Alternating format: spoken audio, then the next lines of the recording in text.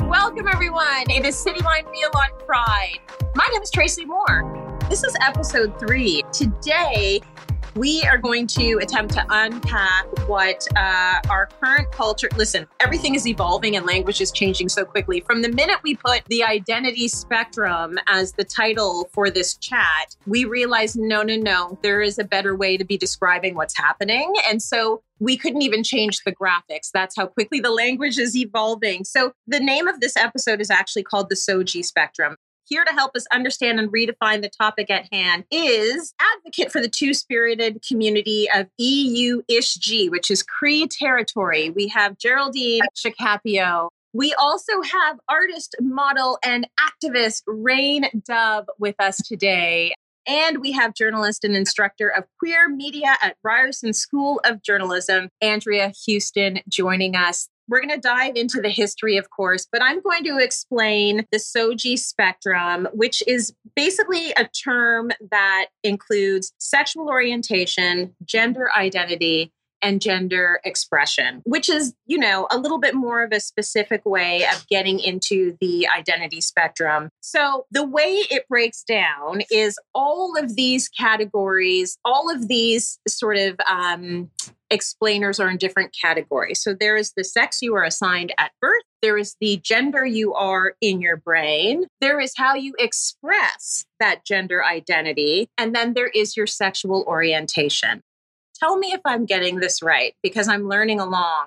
The sex you were assigned at birth versus the gender you are in your brain versus how you express that gender identity versus your sexual orientation. All things that are different and potentially fluid if we don't put ourselves in sort of like a very rigid corner. So can we start by explaining just the sex you were assigned at birth, Andrea? So the sex you are assigned at birth is essentially how you're born, but it doesn't necessarily relate to the gender that you feel in your brain and who you will grow up into. Gender and sexual orientation are concepts, as we understand them in the global North, are social constructs that have evolved through our post-colonial history. Before colonization, gender and sexuality meant very different things to very different people, depending on where you lived, your culture, what nation you belonged to, where in the country you were from, where in this land, where in this Turtle Island you are from, is how you will relate differently to gender and the sex you are assigned at birth. Our biases with regard to this issue are completely evolved through colonialism and specifically religion. We're going to get into that in a second because there's lots to unpack there. Your gender expression, Andrea, what would that be describing? Gender expression is performance. So the clothes that you wear, how you talk, the mannerisms, the way you walk. And in some cases, these are also culturally evolved, right? Because how, our concepts or how you identify as a woman is different how I identify as a cis woman. And likewise for a trans woman, how she grows up and the signifiers for her of what a woman is much different than what somebody else's signifiers for what a woman is. And whatever those signifiers are to you, how you perform that is your gender identity. Okay. And then sexual orientation, who you are attracted to. Who you're sexually attracted to, or in the case of asexuals, who you're not sexually attracted to. Okay. So your gender assigned at birth is not necessarily connected to your sexual orientation, is not necessarily connected to your gender identity or your gender expression. Am I right? Exactly. These things are often mixed up, particularly when we listen to right-wingers or people who are trying to twist the narrative for their own political agenda. All of these terms get mashed up together, and it's really to a disadvantage of marginalized people because when we talk about these terms, they're very powerful because they can really shift how they're also empowering for people to really be able to, understand who we are as in our fundamental humanity. Being able to articulate that is incredibly powerful. Absolutely. There's a lot of power in the definitions and in the language. Now, can we talk about colonialism for a bit? It was very interesting for me to do the research and see that there was so much fluidity before colonialism. So this whole idea of a binary, you say, Andrea, is a colonial import. Let's talk a little bit about why that happened. Well, I mean, colonialism has impacted all aspects of our life and all aspects of the world around us, particularly here on Turtle Island. And how we understand sexuality and gender is part of the colonial legacy, specifically maintaining a rigid binary and fixed gender roles for what is considered men and what is considered women. Our society is built on this foundation of heteronormativity and cisnormativity. And for viewers who've never heard those terms before, it's the idea that there's only two genders and sex outside heterosexual sex is considered deviant. And these ideas that there's only one way to be, that there is a man and a woman, and those two people get together and procreate, that is the only way to be, that has been reinforced by culture, by laws, and that has been fueled by religion and capitalism. The laws that we are now trying to, reform, repeal, or adjust to our current modern life. And the reason why they don't fit is because they were created at a time when, there was a political agenda. There was a specific agenda, and colonialism is a political agenda. And, creating definitions, binary, rigid definitions for what men and women are supposed to be is part of that political agenda.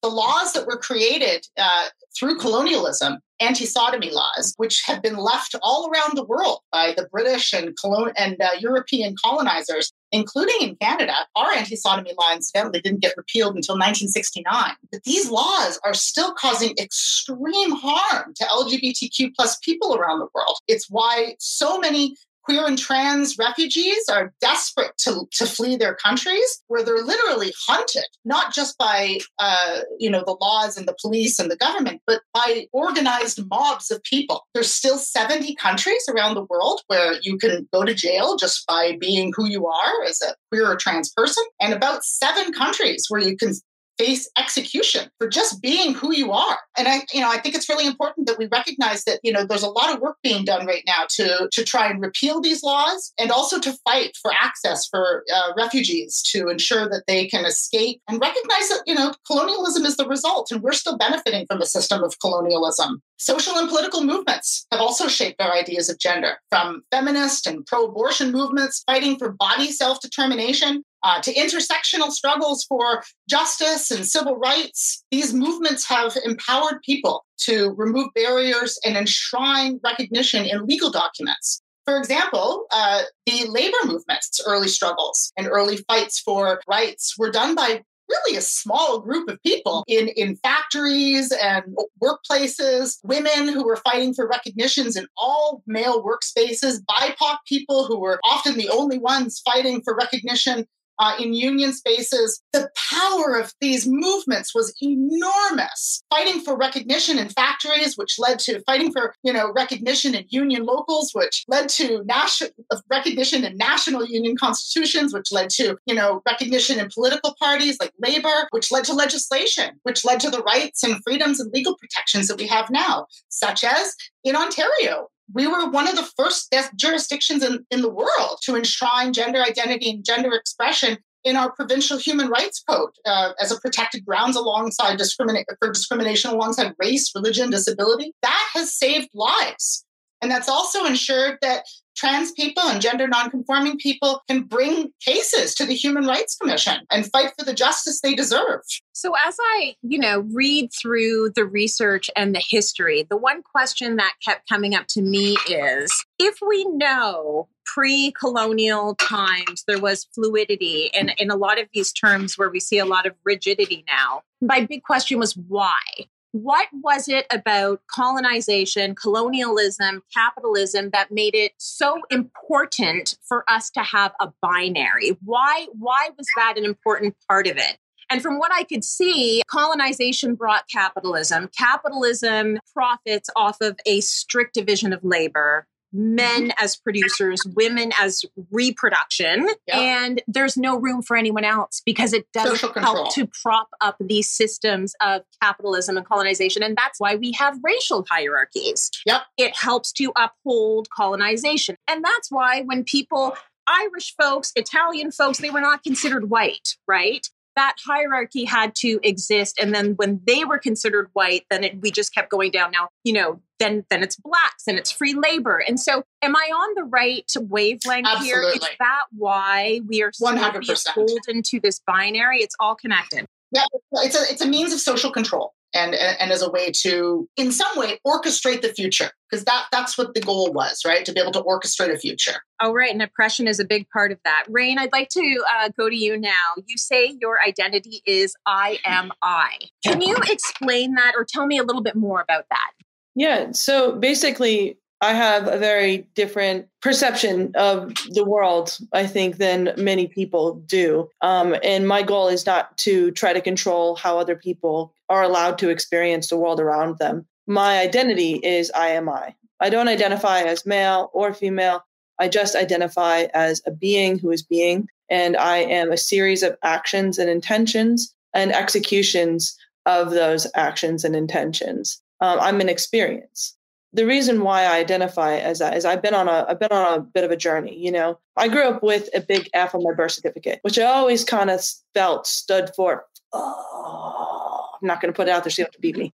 At birth, you know, the world is divided in a really powerful way, and it's so incredible what humans have been able to overcome. We can swim deeper than any fish. We can fly higher and faster than any bird. And we can get in a vehicle that moves faster and smoother with more precision than a cheetah.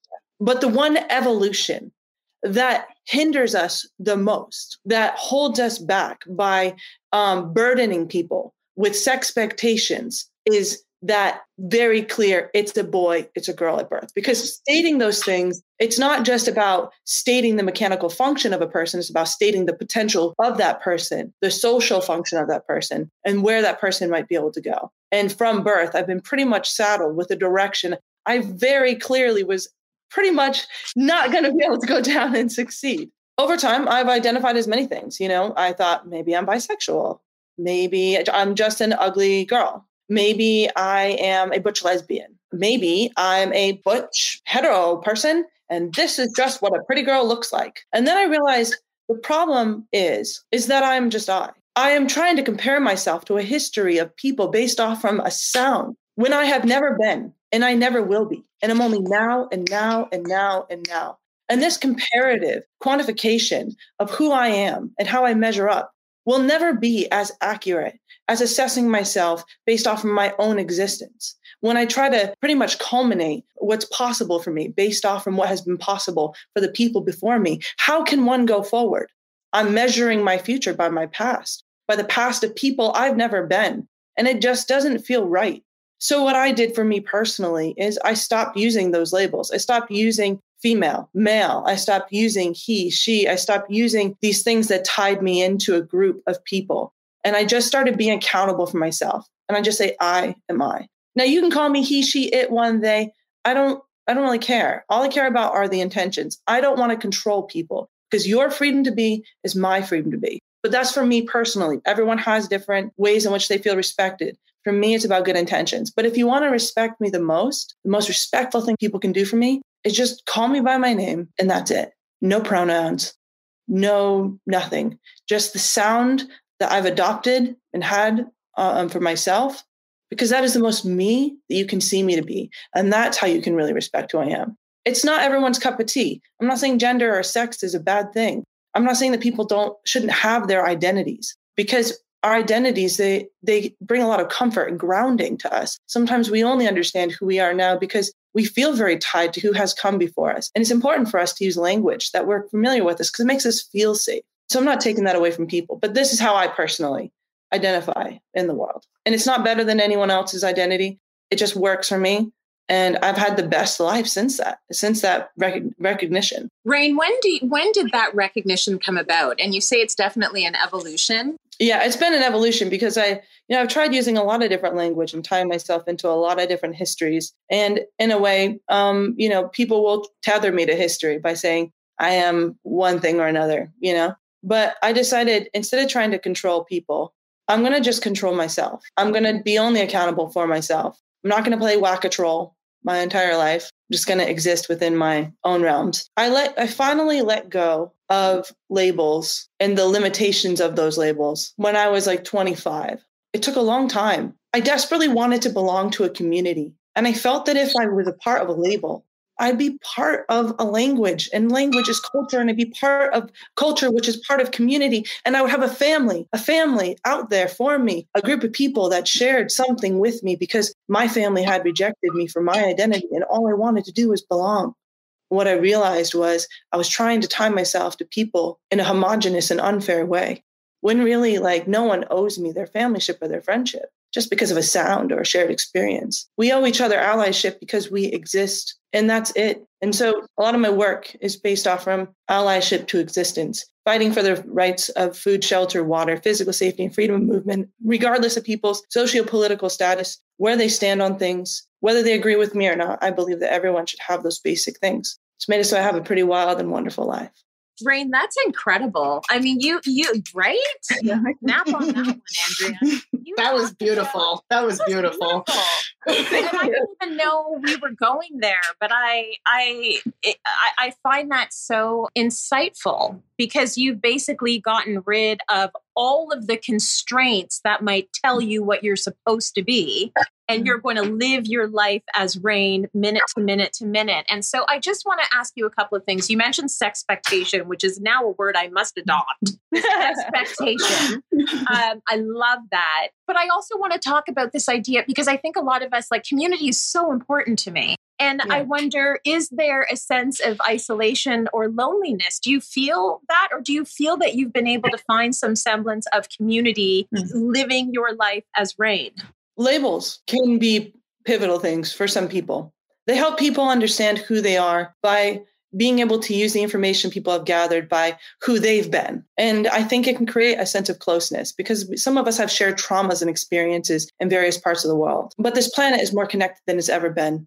And we are outside of these small towns and crossing borders into other countries without even crossing over the threshold of our own bedroom, just by getting online. And I think we're realizing there's a very different experience that everyone has within those labels. To be queer in the USA is very different depending on the state and the town that you're in. To be queer in the USA is different than if you were in another part of the world on another continent, where you might be executed for even putting a pride flag or emoji on your platform. We are looking at the deconstruction of various privileges and realizing that the labels that we are identifying with are far more vast and expansive than we thought. I think oftentimes we use labels not just to find a family, but to simplify things. But as we become more connected to the world and the way that the world shares certain language with us, I think we're realizing that there's room to not be so lazy.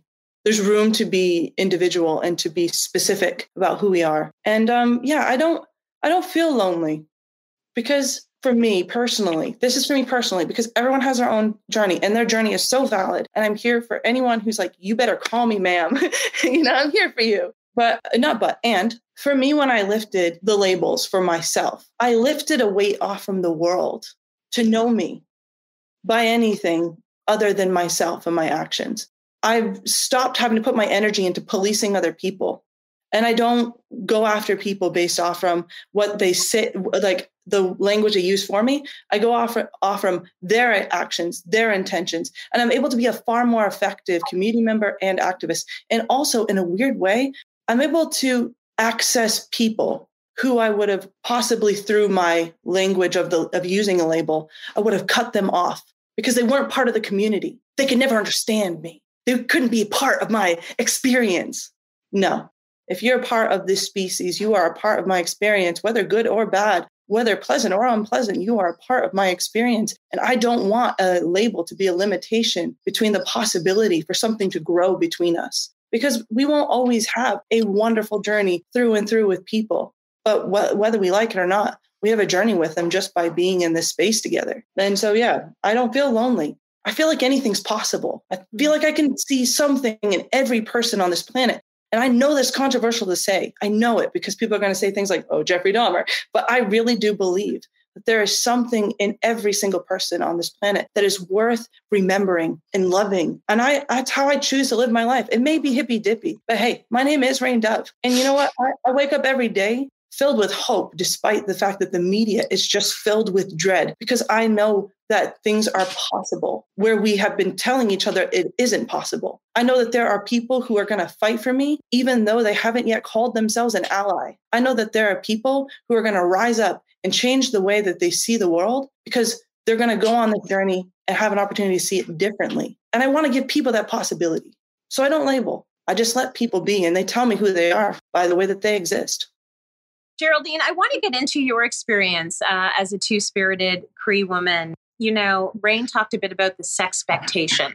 Have you felt that sexpectation? And how has that sort of influenced your journey? For me, I can really understand this whole sexpectation because being born as a female, I was really I guess everyone expected me to act like a girl growing up and to take on the womanly roles too because of the colonial mindset that my community has been forced upon, and with the whole residential school being a big impact on the Indigenous population that really changed how the Cree population are, and I was expected to do girly things and wear girly clothes. And for me now, identifying as a two-spirited person, I believe that there are two spirits within me. I have the feminine spirit and I have the masculine spirit, and it's within the First Nations culture that considered to be very sacred, but because of residential schools and the whole colonialism, how it has impacted the population, people were led to believe that we are living a very deviant life and we don't fit in. And I think that having to grow up in that kind of mindset within a small community within the Iwishi has affected how I've grown up. But also, I can really relate to Rain explaining growing around with these labels. And for me, it was the same. As a teenager, as I started noticing how I was attracted to the female, the woman too, I thought, oh, so I think I'm bi. And I identified as bi for quite some time. But then after a while, I just really liked women. And after that, I was like, okay, I'm a lesbian. Then after that, I just started seeing different people too. I was like, oh, I don't know what I am anymore.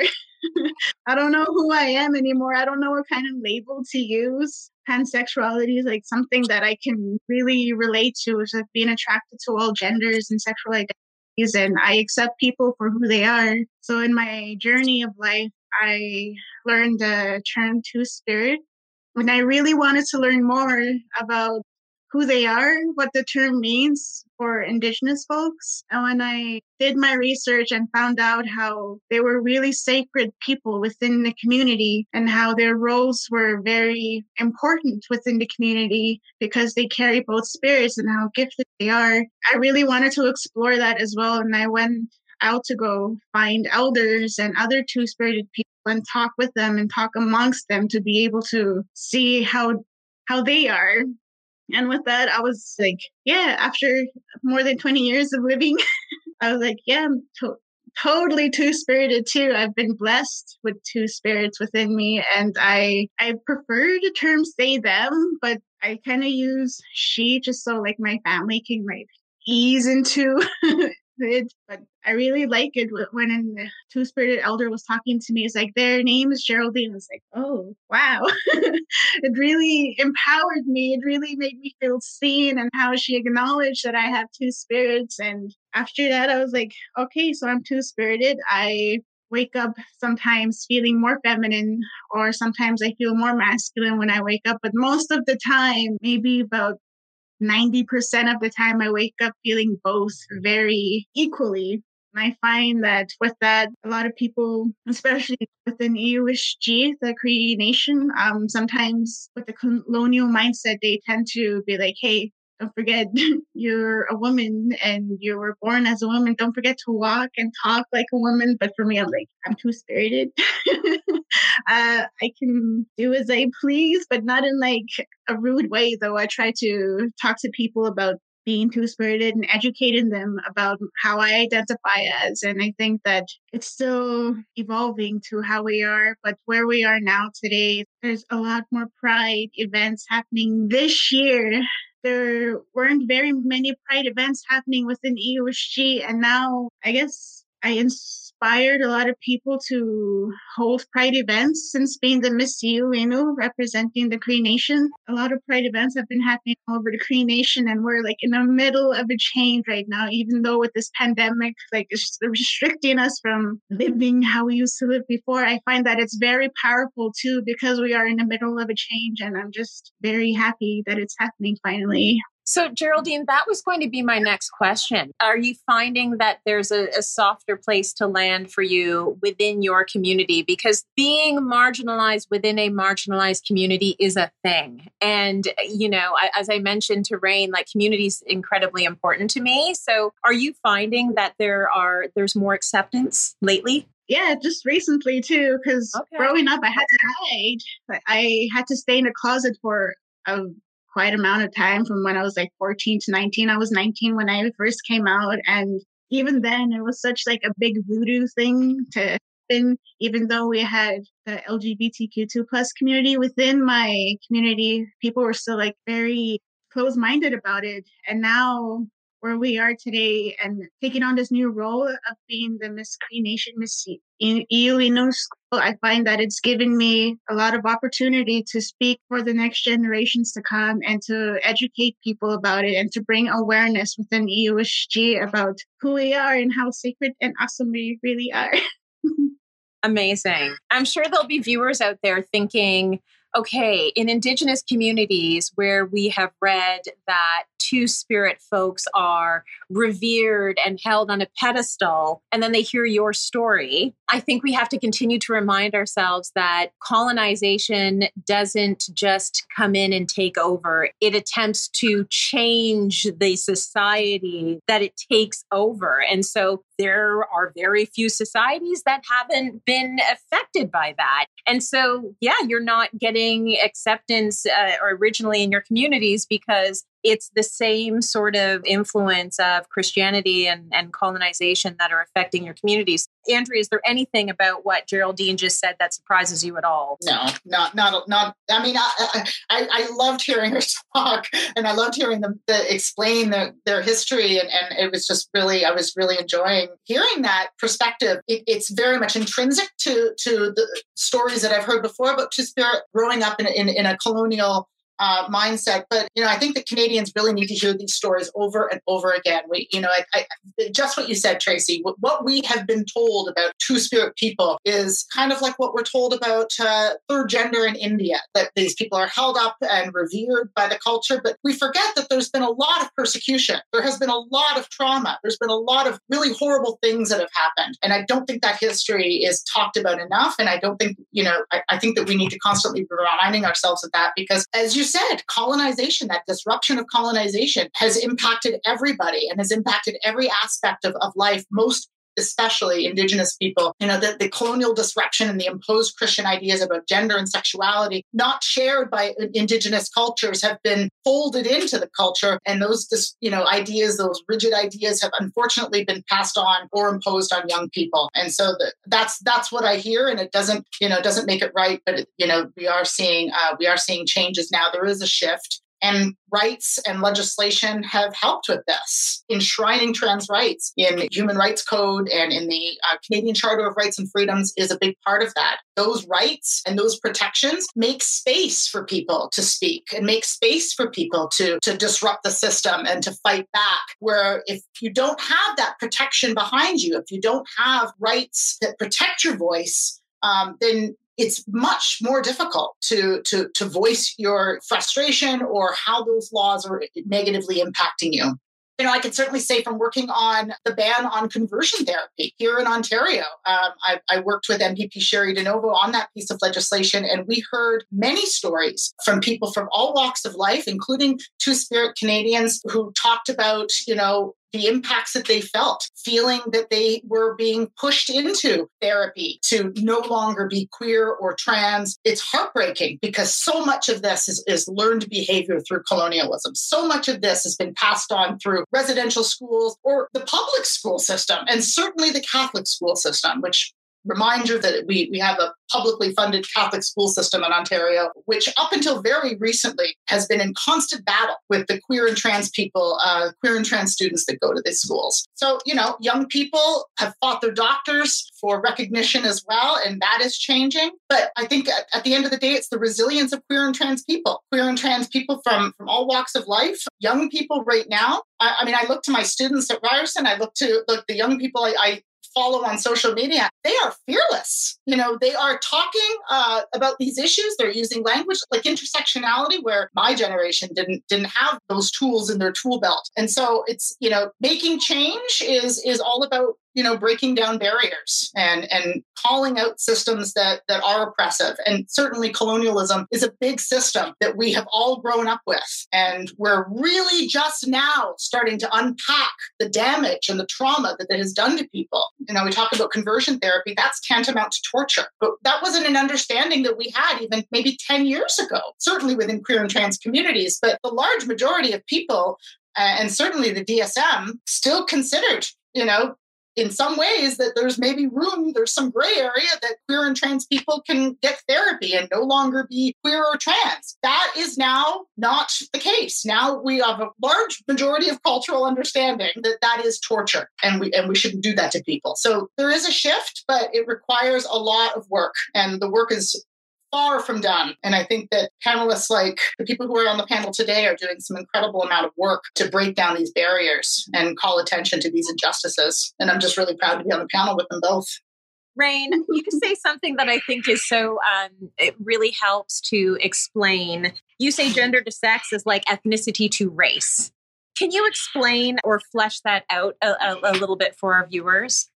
Yeah, so I think it's really interesting. If you ever fill out a census thing, you'll notice that they ask you for your ethnicity and they ask you for your race. Ethnicity is something that we can really tie down to something pretty specific. It's the, your place of origin. And even then, when does that stop, right? If we all can say that we all came from the cradle of Africa, ethnicity sometimes in its way is also quite flawed, right? Because, it comes off from an assumption of lineage to a certain specific time. And even that's very fluid. But not to confuse people, ethnicity is something that really is more regionally based. But race is something that is opinion based. And we find this to be quite an interesting thing. Race is the idea of what is the shade of your skin, essentially. What do you look like, not where are you from? And it's quite interesting because somebody can be, for instance, from South America, but they can be white, but they are coming from an extreme place of marginalization in one realm. And then from another realm, they're also coming from a place of privilege. And so race, it's made up, especially as the world began integrating and colonialism started really creating a crossover of people having babies with other people. And we started seeing a spectrum. I mean, we've seen a spectrum since the beginning of the world. But I think colonialism really widened that spectrum with this globalism of sex and this globalism procreation. And essentially, we used race to enforce colorism, to enforce white supremacy, because we knew that predominantly the people who colonized the world were white, right? So we basically created race to be like, I don't care where you came from. As long as you look like us, you're kind of on our team. Race is an opinion, but it's not necessarily a fact, and when you go on and even race is very confusing. It's like, it's black, you can be black, white, and then it's like Hispanic. And you're like, that's not a color. What is that? So race is a social structure. It's something that was created to try to kind of organize people based off from what they look like. And that's the same kind of thing with sex and gender. Sex is based off from actual phenotypical traits, biological traits of people. There are more than two sexes. There are 6 sexes, but there are 2 that we consider to be quite dominant. But even then, I think that if you look at the science of what sex is, it's based off from many traits, your internal and external organs. You're talking about chromosomes, you're talking about hormones, you're talking about all kinds of things. So this is based off from your actual mechanical body. But gender is based off from your relationship to the world around you and how the world perceives your body. So it's kind of also an opinion that changes wherever you go. My short hair is not necessarily masculine in all cultures when it comes to its relationship to sex, right? So just think of it as like gender is a feeling, sex is and I'm going to put this in heavy quotes, science. Yeah. In my personal opinion, I think that we live in a time period where we have the ability to do what we didn't do before. We used to divide the world by sex because we had to make things simple for ourselves. We were in a time where things were quite complicated, just trying to survive. So we didn't want to do the hard work of having to look at the individualism of every person. So we put them into groups. But now we're in a time where we have far more than enough little ones running around the planet. In fact, maybe over-consuming. And we also are in a time period where we can store vast amounts of information, unlike ever before. We can do that because we have databases which can do that. Imagine if you were born in a world where instead of being told you're male or you're female, you're literally just told, this is you. And you're given a personalized handbook that is an outline of your body, not you as a woman or you as a man, just here's how your particular body functions coming into this world, not comparative to anyone else, broken down just like a car. It would allow you to have better access to medical care because so many people are misdiagnosed based off from the idea of the fact that their body is homogenous with every other woman or every other man. It would make so you have more specific medical care. It would also allow you to have better mental health care, better understanding of what to eat to optimize your health because you'd understand your genealogy. It would allow you to have a better understanding of yourself as a person, not compared to anyone else, but understanding your own vessel, not your vessel in comparison to the world, just your vessel compared to yourself. I think we should all be born with an automated handbook of our body. I do think that we should lessen our use of the term male and female in society. I don't think that we have to, in this time, we can look at great depth of data and individuality. I don't think we have to homogenize people as much. And I think that what we're doing, while it once was useful to divide people in a homogenous way, is now detrimental and it's holding us back. And I just think we would be a lot better off if we were free.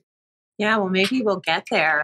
These are conversations that need to exist way beyond Cityline Real on Pride. You need to take any little nugget. And by the way, I'm getting lots of nuggets. And I think all these nuggets, you can go off into several different, ways of researching and just educating yourself more about any of these topics. Geraldine, I'm going to give you the last word. I would like to know if you have anything to offer to folks who may be struggling right now with their identity based on the journey you're on right now. For me, if you are two-spirited or however you identify, I think it's very beautiful that you're being true to yourself.